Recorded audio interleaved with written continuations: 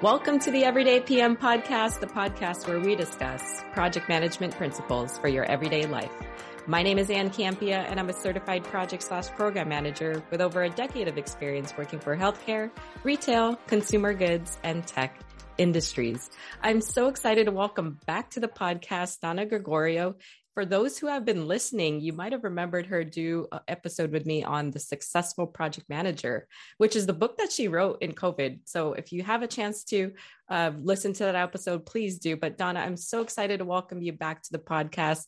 You are a veteran of corporate IT, and you've been publishing books as well as going on speaking tours and speaking at conferences and working with PMI. So you've just been doing a lot since the last time we spoke. So Donna, welcome back. For those who have not met you yet, please take a brief moment to introduce yourself. Well, thanks so much, Ann. It's a pleasure to be here again. I am a veteran IT project manager. I did recently publish a book called The Successful Project Manager. I am an avid college professor and teacher. I've been guest lecturing at a number of different schools recently. In fact, going to Providence College tonight for guest lecture. So yeah, lots of things happening with the book and trying to get the word out about all things project management. And I think we have a great topic today to talk about as well. And Donna, you essentially are like the archetype of what I aspire to be, because you get to work full time, but then you also get to pay it forward and help educate future project managers and leaders in the space. So again, I love when you're on the podcast. We had such a great conversation the first time. So I'm looking forward to digging in to our topic for this week, which is on the 5 best practices for enterprise work prioritization. Now, to set this up, as a project manager, you typically in your scope of work will prioritize the work against your project or for your team against maybe other competing projects that you're working on a tactical level. But then when it comes to the organization or the enterprise work, that bucket is very much different than what you would see within your scope as an individual project manager. Do I have that correct, Donna? That's absolutely right. And we have, go ahead. We have a project management office that runs projects, and we're very actively involved in especially the highest priority projects in our organization. But as you suggested, the enterprise is the whole IT organization. That's about 450 staff in my company, about 180 projects. Wow. And that's across portfolio and sustainment projects. There are actually more than that. Those are the highest. Those are what people consider the work that's very critical to get done. And so trying to prioritize that work with my CIO as the champion behind it, and the directors as well. And the goal there is to help people with resource decisions and any other kinds of decisions. As you can imagine, we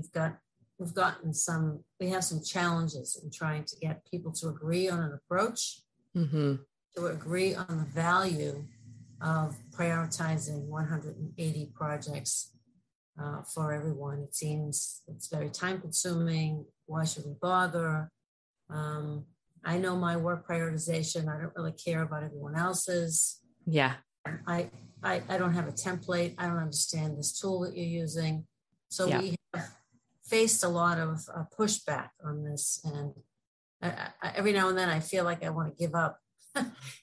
My CIO says, "Oh no, you're not giving up. We need this is important." So it has been a challenge, and I am interested to describe to you what it is we're finally doing and how it's working for us. Why don't you set the stage in terms of how did you even land in this role where you are the project manager who is in charge of prioritizing the enterprise work? It just seems like something that you don't necessarily hand to a first-time project manager. Obviously, you're veteran in your role, but how did you get to this space? Right. So in my organization, we have something called an enterprise PMO. You can look it up, ePMO. It is actually some sort of a standard across the industry. Mm-hmm. I am the leader of the ePMO, and as such, we get involved in lots of things dealing with the enterprise. For example, we have a set of 7 portfolio leaders, and it's our job to prepare them for various reviews. We help them through the project proposal process. We work with the IT steering committee to get that meetings and agenda set up. We help them with some resource management in our project management tool called Clarity that we use to put together allocations. And the most important feature of the EPMO is my colleague, who is the finance expert. She allocates budgets, and we track budgets for all of IT within the EPMO. So Got it. It is a significant role. And I really am partnered with my colleague, who's the finance expert. And she's pretty critical she works along with the finance team and in IT. So there are a lot of things that we manage at our level, not just at the project level, but even a level above that, has been pretty critical. And work prioritization is one of the more recent activities that I've been directly involved in. So no pressure there, right? Because like you said, there's hundreds of projects. It's for the enterprise. There are several stakeholders involved, many what I imagine would be clashing personalities or what I want is more important than what you want type conversation. So I know you mentioned upfront your feelings about sometimes this is exhausting and then you just want to give up on the whole idea of prioritization, but what keeps you going? I guess let's start with what keeps you motivated to keep at it? Well, great question, Ann. I think that, as I said, my CIO is pretty important. He wants this. He's not only interested in the top of the list, but he's interested in the bottom of the list, because he wants to know what can he cut, what can we stop doing. I see. Folks are overcommitted in a lot of areas, as I'm sure other IT organizations feel. I'm sure many of the listeners feel the same way. We're stretched too thin. There's too many things happening, and that everything has to get done. No matter whether it's a category A, B, C, or D, everything has to get done. So the goal is we collect the project inventory, we sort it on some sort of a regular basis, and we communicate those priorities out to the organization, not just to the managers that are involved, but also the staff. The list is in some very centrally located position that everyone knows how to get to it. So they understand what their priorities are. That was one of the main reasons we started this.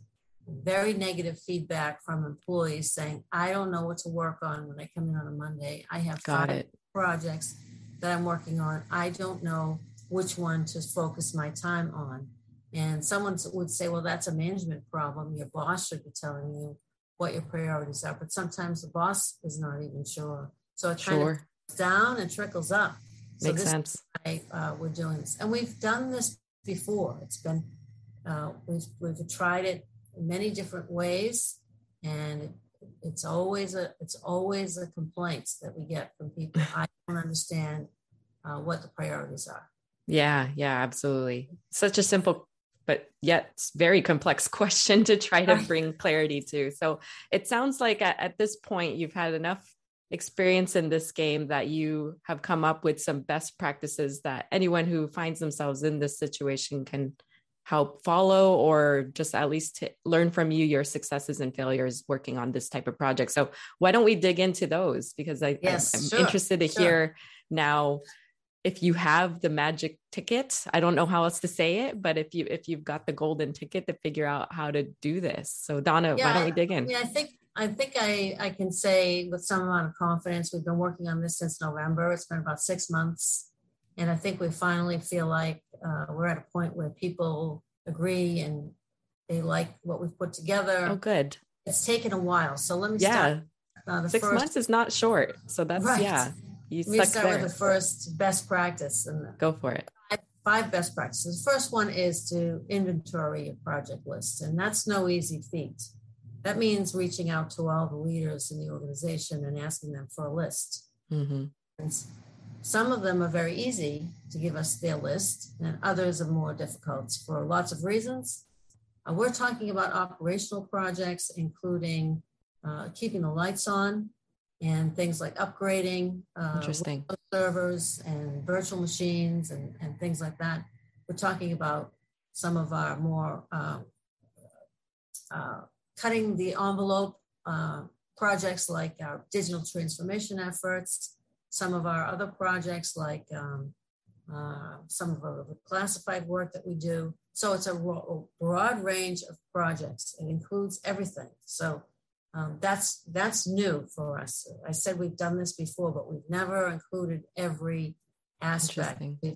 We've more along the lines of focused in one particular area. The other thing that this is, it's across the organization. So it's not just one department or one division or one set of people. It's across the organization. So that inventory and getting that inventory right is a bit of a struggle. And I will tell you that even now, I know there are projects missing from our inventory that we still are trying to work.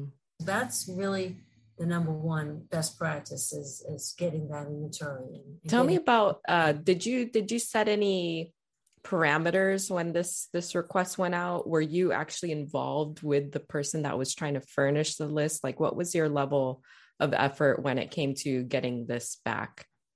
Yeah, so I should back up. We had a meeting in November with all the department heads, and there are, I said, 450 staff. We have about 25 department heads across the organization. And it was a 4-hour meeting. And we walked through this whole process with them, explaining what we were doing and why, the rationale behind it, et cetera. A lot of what we just talked about.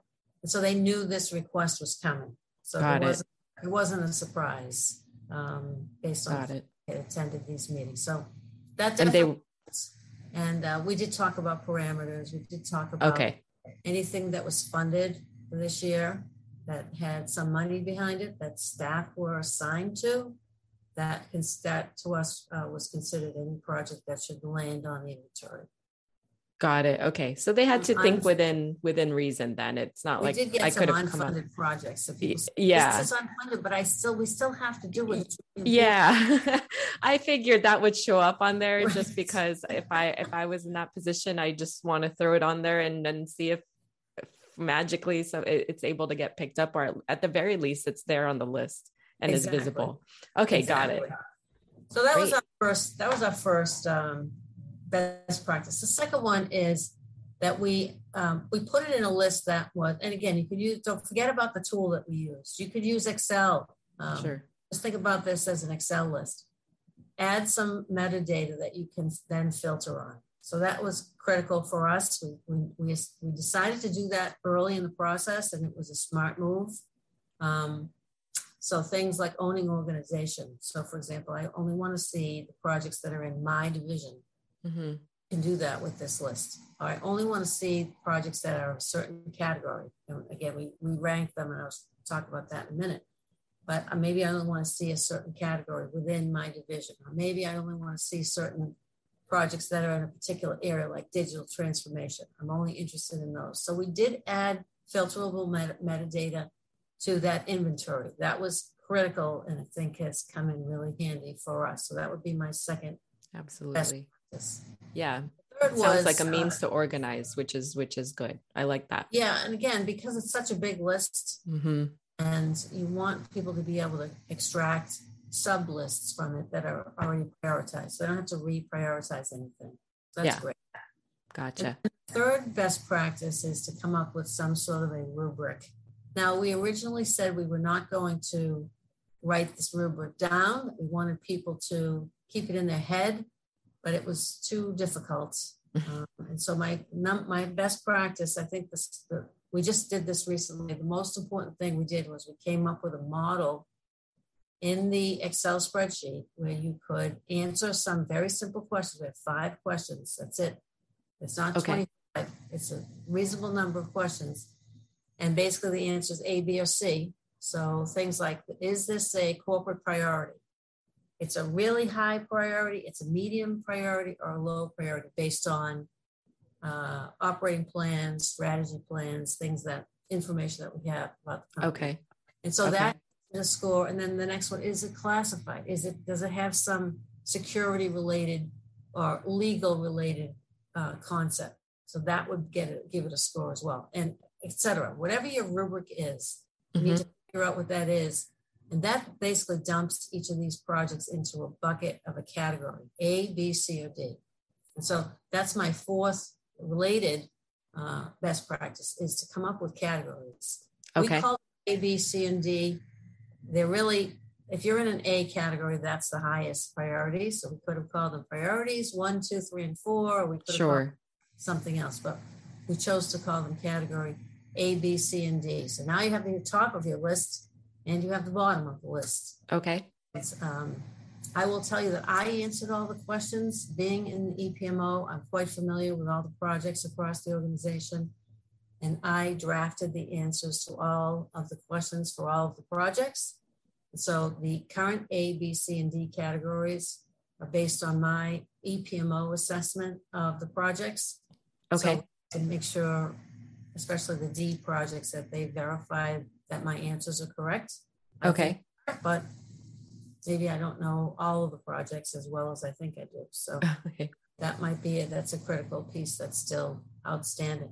I'm curious if there was any, is there any subjectivity in the responses? Because I imagine if I was filling this out, everything on my list is a priority. So I'm constantly categorizing it in A, but is there a second pass through where you're looking at it again, just to make sure that what people are responding with is actually within reason of how you've measured the EPMO?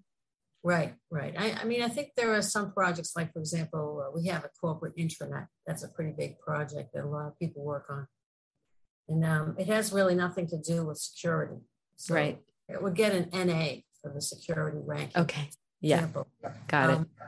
It's also not mission. It doesn't apply to the mission at all. So from a strategy standpoint, it's not very high. So I think when the project leader answers the questions, she will get similar answers to what I put, but maybe missing something.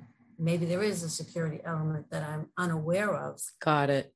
At my level that maybe I missed in the question. So that's just an example. There's a bunch of other examples. A lot of the operational projects, like upgrading Windows servers and whatnot, they didn't get very high scores. And that may be, again, I may not be completely aware of why these things have to be upgraded. And if they don't get upgraded, what is the risk to the rest of the infrastructure? So that might impact the scoring as well. But I think the question is pretty straightforward. We also added an escalation feature. So if there's something that really has to get done, then it gets bumped way to the top in some cases. So sure. Makes sense. It's subjective, but I think for the most part, the questions are pretty straightforward, and hopefully I got most of them right. Yeah, it sounds like you're trying to introduce as much as you can to keep it as objective as possible. So I think that agree. People complain, this is too much, this is taking up too much of my time and I can't be bothered. So we thought, well, we'll draft answers and we can have people validate the answers. That would take a lot less time. Smart. I sent out all the questions to all the leaders and waited for them all to reply. They just roll their eyes and say, oh, here she goes again, giving us more work than we need to do. So, and that, believe me, I hear that enough. So yeah, that's one of the reasons why I took a shot at answering all the questions. Hey, whatever you got to do to drive their response. Donna, you did exactly what everybody else probably would have went to is, let me just give you the responses, I think. So, and if anything, it prompts the conversation and draws the attention back to them looking at the information. So yes, exactly. And then the last best practice that I have is focus the monthly meeting on only those in the category A and rank order those in the category A. So we have a total of out of the 170 projects we had on our original list, the category A came down to only 61 projects total.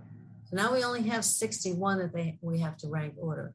And if you further filter that down to the owning organization, when I attend one of the division's meetings, he only has 30 projects to look at, and the other group only has 20 to look at, and the third group only has 10 to look at.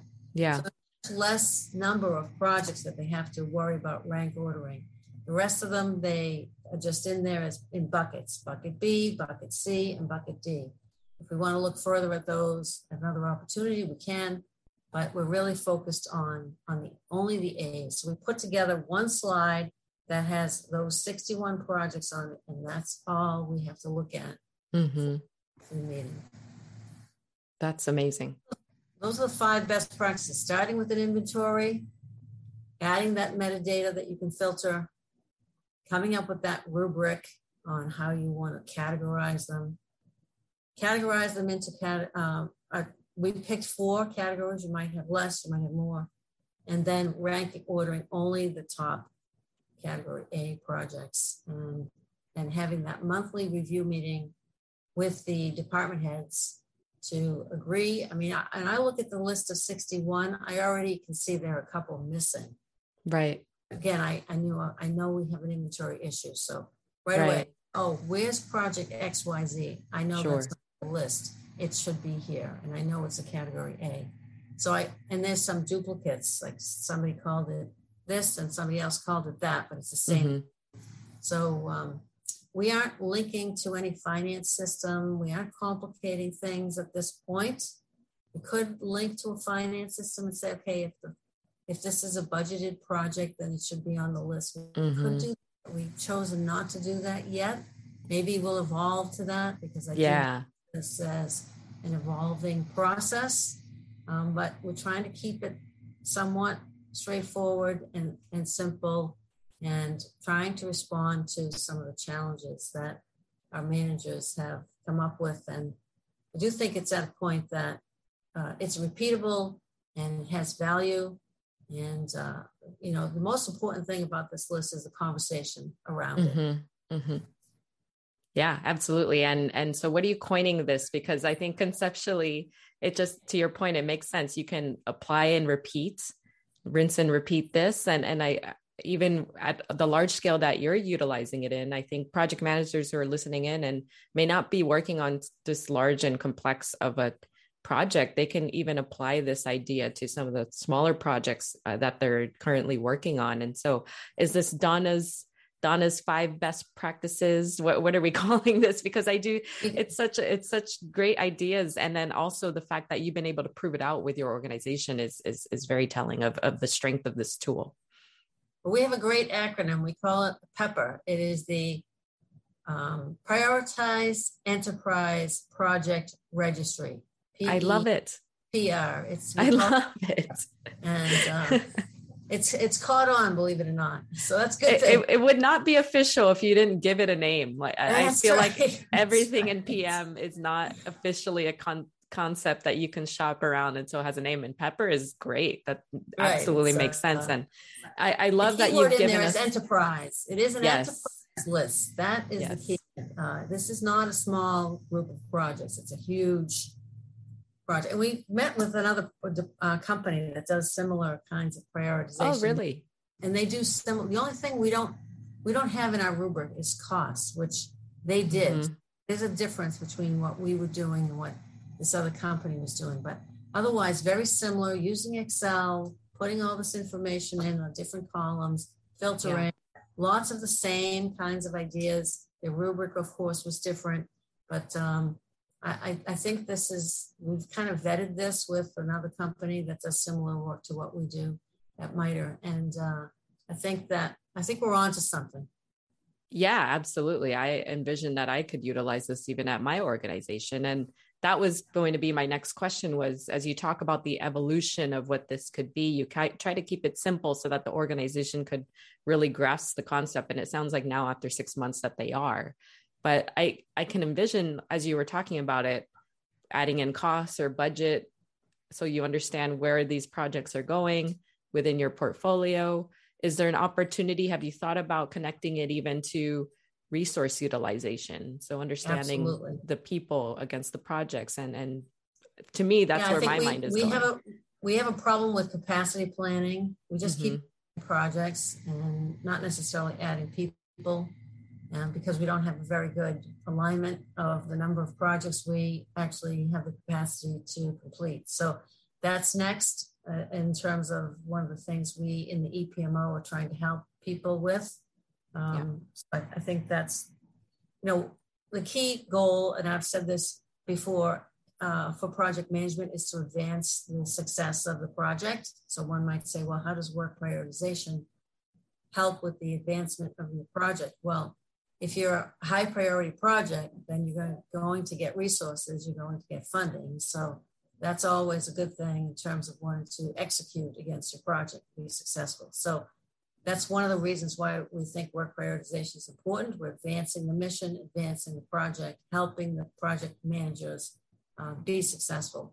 And resource planning and hiring are along those same lines. So I think that's next in terms of what this can provide us. I think at the moment, this is helping at the local level with resource management. So in other words, if I have one person who's very capable and is currently working on 5 projects, I now can prioritize those 5. Mm-hmm.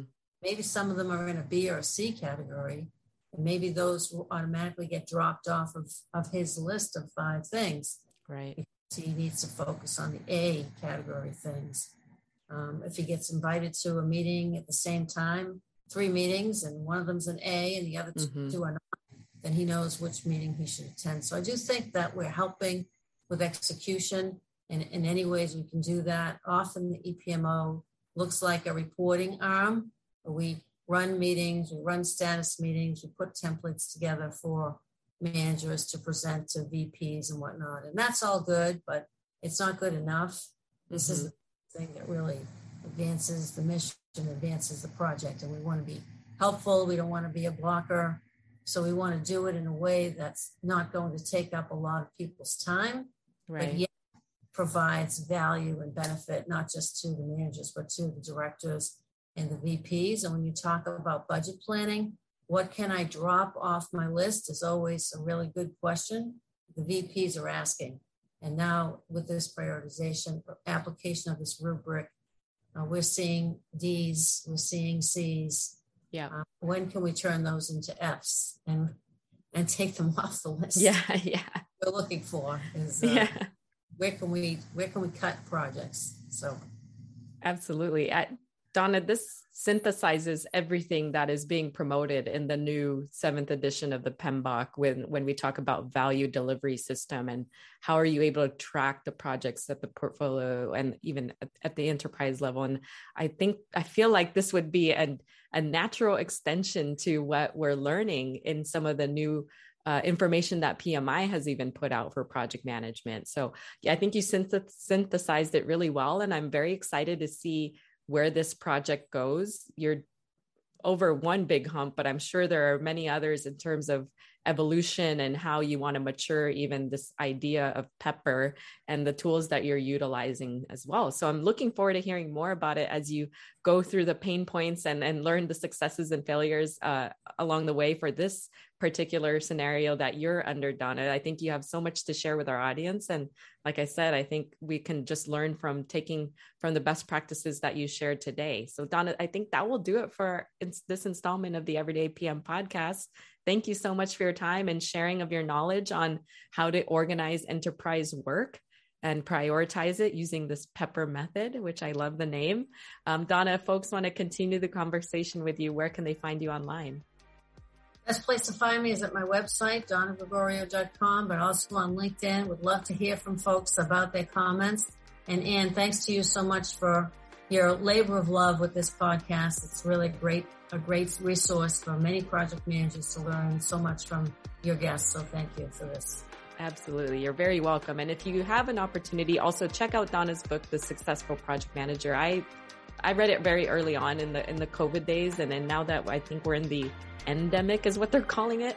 It's still a great book to pick up now that everyone's kind of going back to work and then you're kind of going back into your full swing of being a project manager. So definitely check that out as well. You can find me online as well on LinkedIn. You can follow the Everyday PM at theeverydaypm.com.